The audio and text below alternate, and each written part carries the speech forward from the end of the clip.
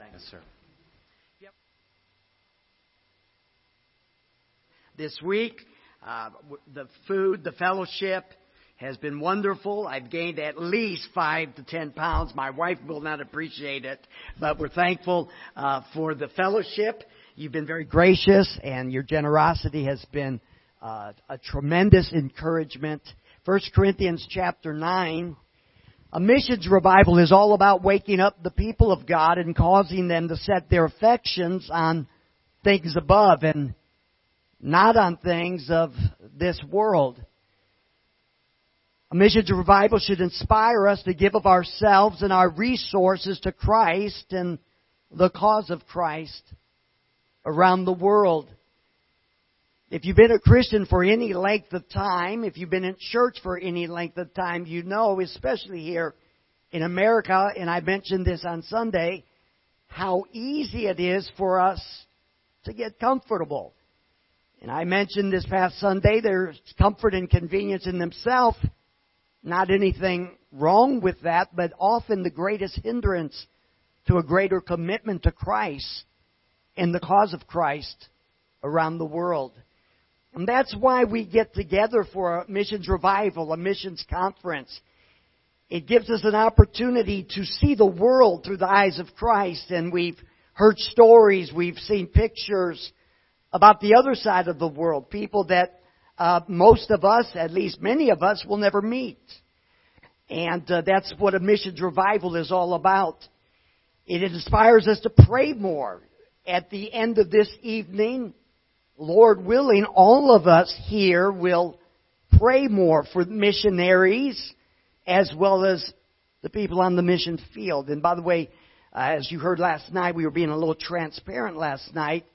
We covet your prayers. We need your prayers. A missions revival not only causes us to pray more, but to give more. And we'll be talking about that in a few moments.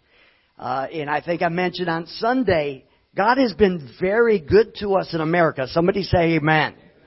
And when you go to the other side of the world, especially into a third world country, you appreciate how good God's been to us in America. But we must never forget that one day we will give an account for the blessings of God in our lives, because God gives so that we can give out, not so that we can hold and harbor for ourselves. So missions revival should cause us to give more for a lost and dying world. And of course it should inspire all of us to go, whether it's around the corner or around the world. And I pray that over the last few days and in just a few moments that our time together has caused you to desire to share the gospel with others.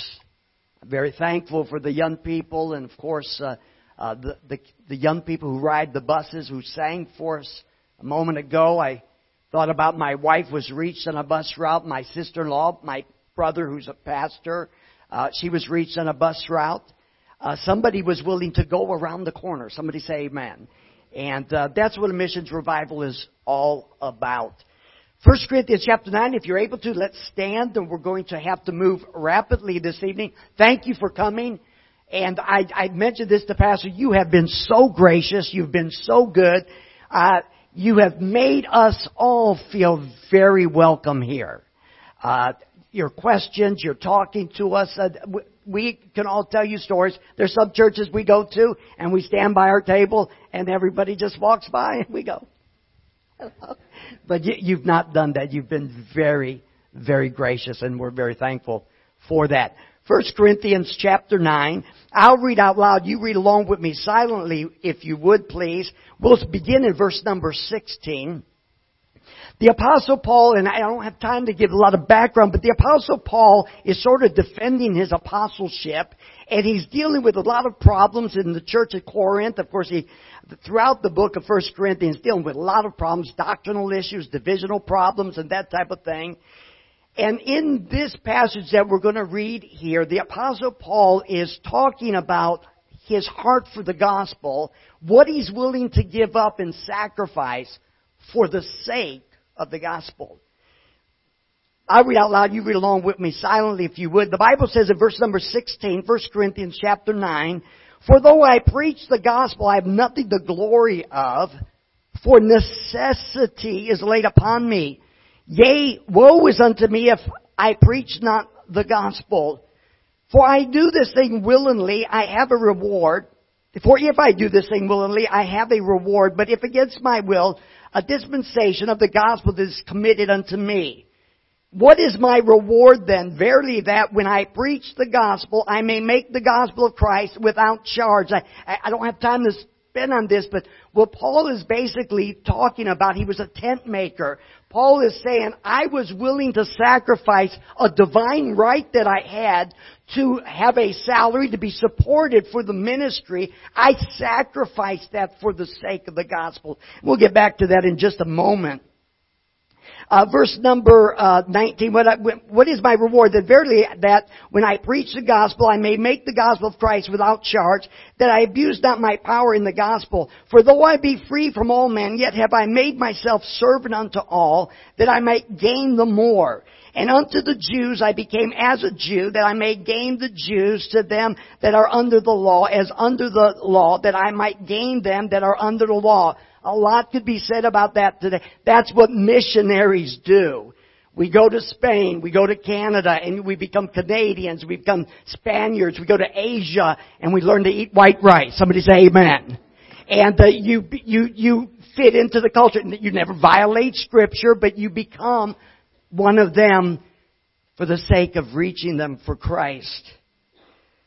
Verse 21, to them that are without the law, as without the law, being not without law to God, but under the law to Christ, that I might gain them that are without the law. And again, you just see the Apostle Paul's heartbeat here. Whether it's rich or poor, educated or uneducated, he has a desire to reach everybody with the gospel of Christ. Verse 22, to the weak become I weak, that I may gain the weak. I am made all things to all men, that I might by all means save some. I want you to notice verse 23, and this I do for the gospel's sake. Can I get you to say the gospel's sake? Paul said, this I do for the gospel's sake, that I may be a partaker thereof with you. Know ye not that they which run in a race run all, but one receiveth the prize, so run that ye may obtain. Let's go to the Lord in prayer. Our Heavenly Father, we are thankful for the 4 wonderful days that we've had. The preaching has been good, the music has been wonderful, the fellowship has been sweet, the Spirit has been tremendous. And Father, we have sensed that you have moved in our hearts and in our lives. And God, we pray in the next few moments that we have, that you would do something. As Brother Jay said, it is very apparent that our adversary is trying to stop something from happening tonight. Those were wise words from a wise man. And I pray, Father, that you will do what no man can do this evening. I pray, Holy Spirit, that you will take the few moments that we have, that you would make a change in our hearts, change the desires of our heart, the direction of our lives, possibly. And I pray, Father, that this church tonight would see something miraculous happen, beginning with each individual heart. I pray, Father, that you would speak to us. We pray in Jesus' name. Amen. You may be seated.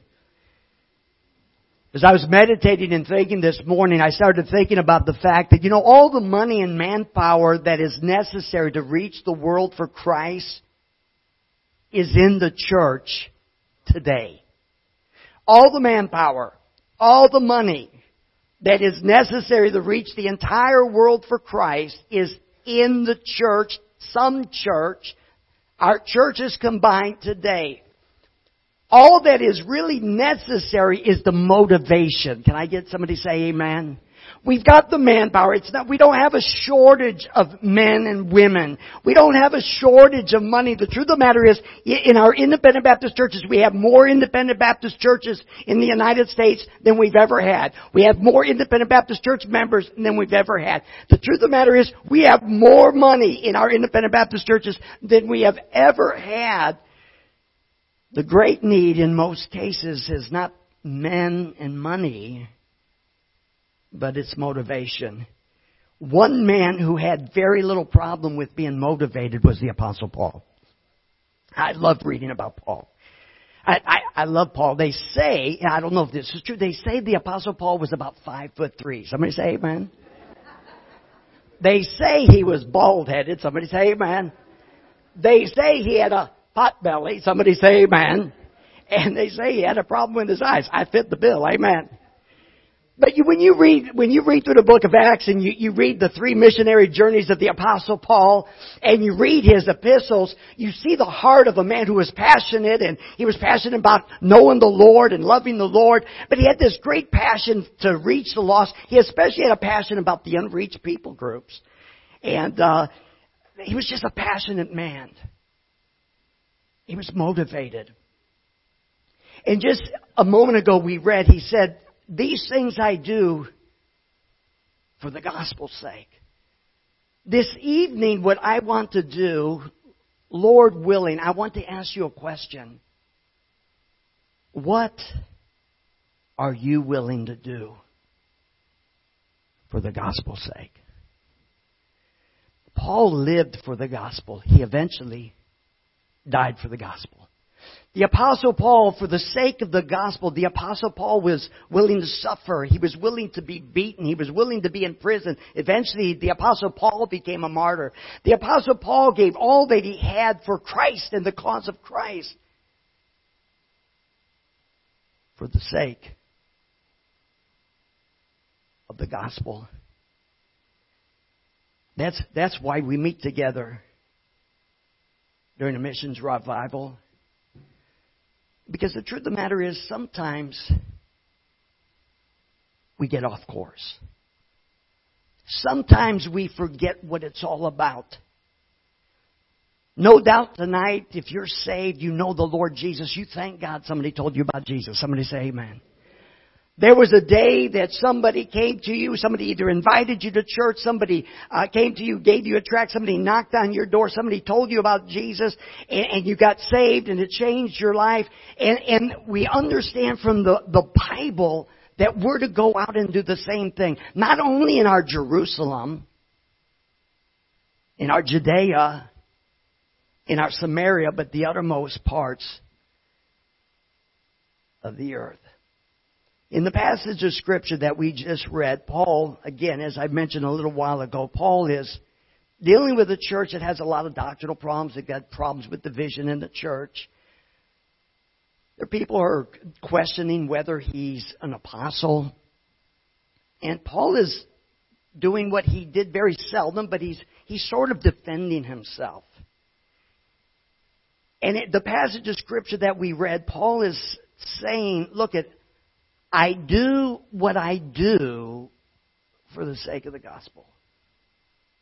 For the sake of the gospel. And again, this evening, in just a few moments, you are going to make one of the most, if not the most important decision, you're going to make one of the most important decisions you'll make over the next 12 months here as White Oak Baptist Church. For the sake of the gospel. In just a few moments, you're going, if you have not already done so, you've been praying about it, you're going to make a decision and you're going to fill out that card, what you are promising to give to God for the sake of the gospel. In just a few moments, Pastor will come up here and he'll have the ushers. Don't know exactly how you're going to do it. He'll have the ushers come up here. He'll take a few moments. He'll say a few words. And you'll fill in those cards. You put it in the offering plate. You'll have promised to God for the sake of the gospel. It's not for the sake of pastor. The truth of the matter is, it's not for the sake of the church. That's why you don't put your name on it. It's something between you and God for the sake of the gospel. People will often ask missionaries, what made you decide to go to the mission field? For the sake of the gospel. They will ask, what made you decide to leave your children, your family, your friends? For the sake of the gospel? What made you decide to leave? Maybe you were involved with ministry like I was. What made you decide to leave your ministry for the sake of the gospel? That's how Paul lived. And though Paul lived 2,000 years ago, and though Paul did not live in the United States of America, God has given us His Word, and God expects you and God expects me to live for the sake of the gospel. We're to live for the sake of the gospel. We're to serve for the sake of the gospel. We're to give for the sake of the gospel. We're to pray for the sake of the gospel. Probably about a year ago now, maybe as much as 2 years ago now, in our South Ryde Church, the church with the former Muslims that we talked about a little bit on Sunday, during the service, on their Thursday night service is a wonderful time. It's very simple. And you think we had technology problems tonight, man. We always have problems there. The lights always go out. It's a lot of fun. But, I remember one night I was getting ready to preach and they were giving testimonies. They were testifying and it was just spontaneous. They never have an order of service. There's nothing planned. There's nothing organized. And I remember they were giving testimony after testimony after testimony after testimony, thanking God that missionaries came to their country and shared the God. I mean, I was so humbled. I remember sitting there in a little plastic seat and sitting there and listening, and they're giving testimony after testimony after testimony. Some of them are crying, and really, I don't think it was planned. Just thanking God that missionaries were willing to come. And I remember some of them said they left their family, they left their friends, they left what was coming. And by the way, the Cambodian people, they know what we've left in America. Somebody say amen. They know, they have television. Now most of them don't, but they have television. They can see, they know what they see our beautiful churches. I remember with tears, they were weeping and crying. I can remember this one lady, a lady probably in her mid-50s, and she's just weeping and she's bawling, and she said, God has not only saved me, but saved my husband. Her husband, I don't want to scare you, but anyway, he was involved with some very satanic stuff. Priest. I remember as they shared, and my heart was moved, and they were thanking God for people who were willing to leave America for the sake of the gospel. But as I said on Sunday, we can't go if you don't give for the sake of the gospel.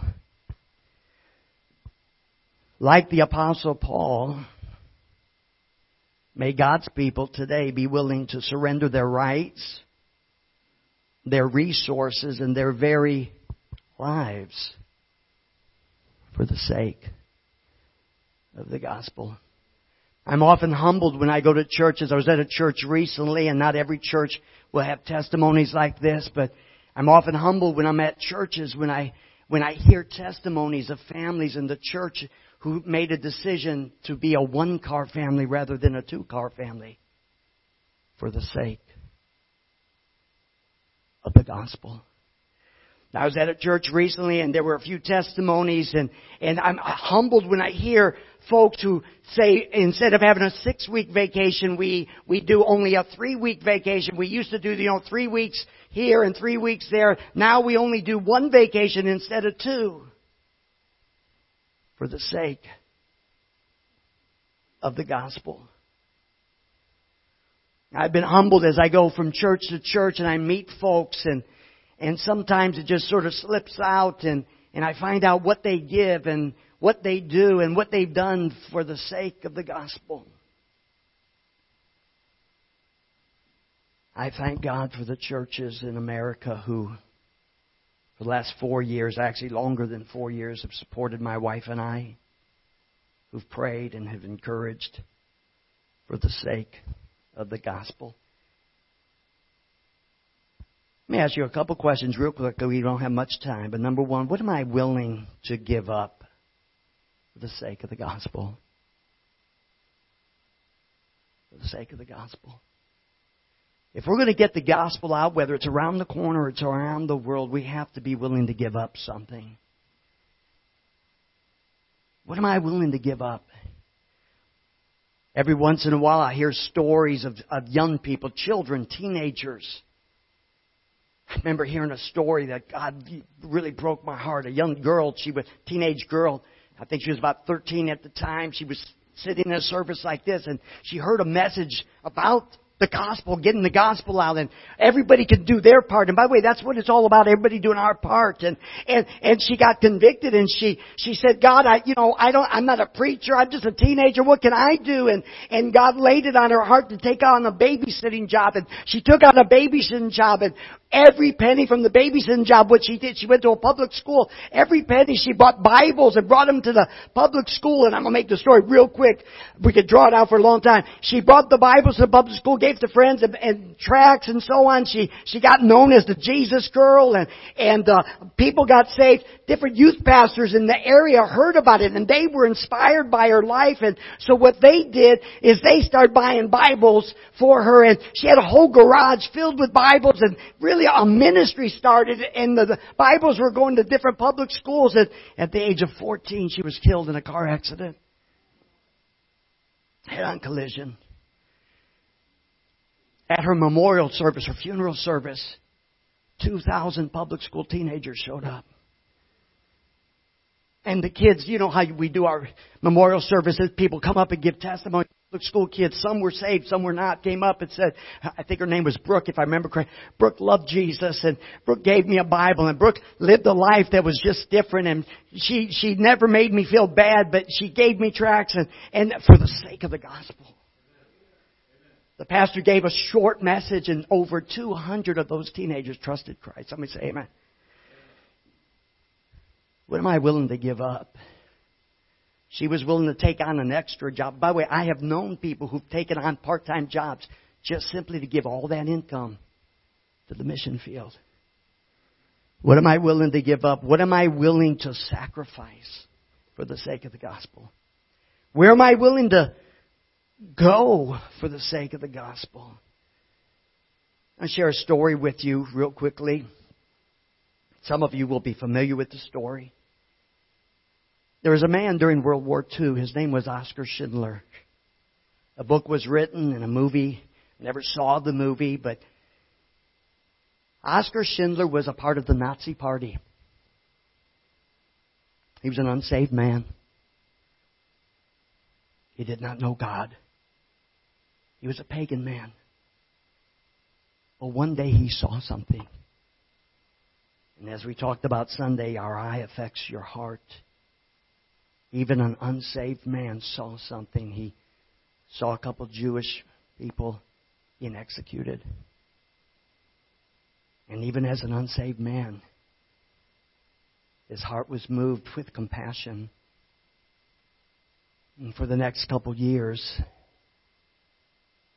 he used his resources to save 1,100 Jewish people from the furnaces. He spent what would be equivalent today, $75 million. $65,000 per Jewish person to save their lives. He died in poverty.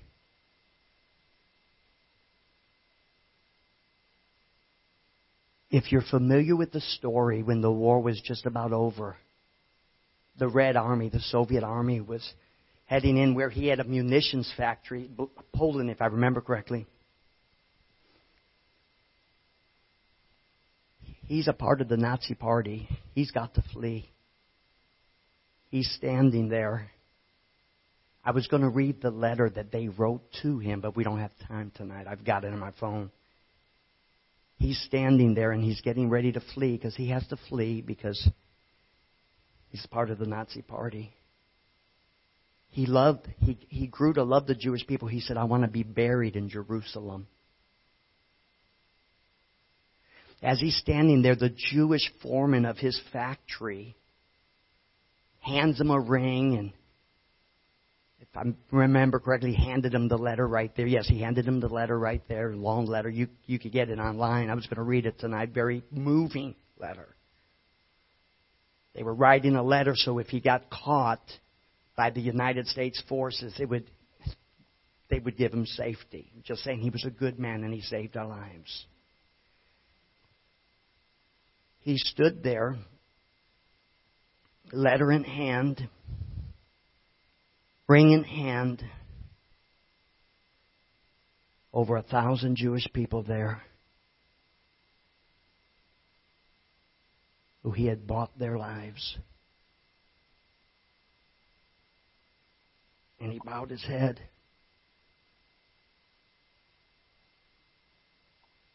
And very quietly, he said, I could have done more.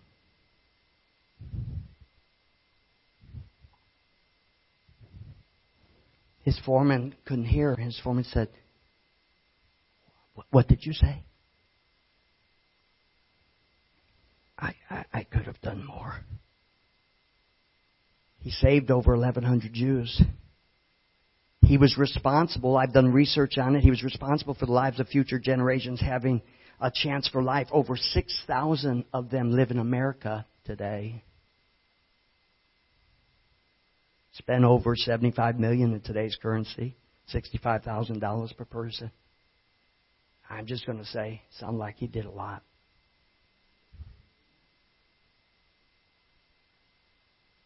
He looked over at his car. He said, I could have sold my car. That would have been 10 more people. I could have done more.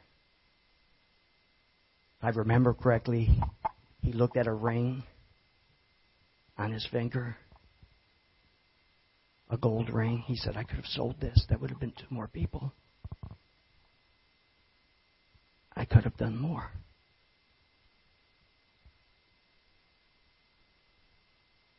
I believe the day is coming we're all going to stand before God. And no matter how much we've done, we're going to look back and we're going to say, I could have done more for the sake of the gospel.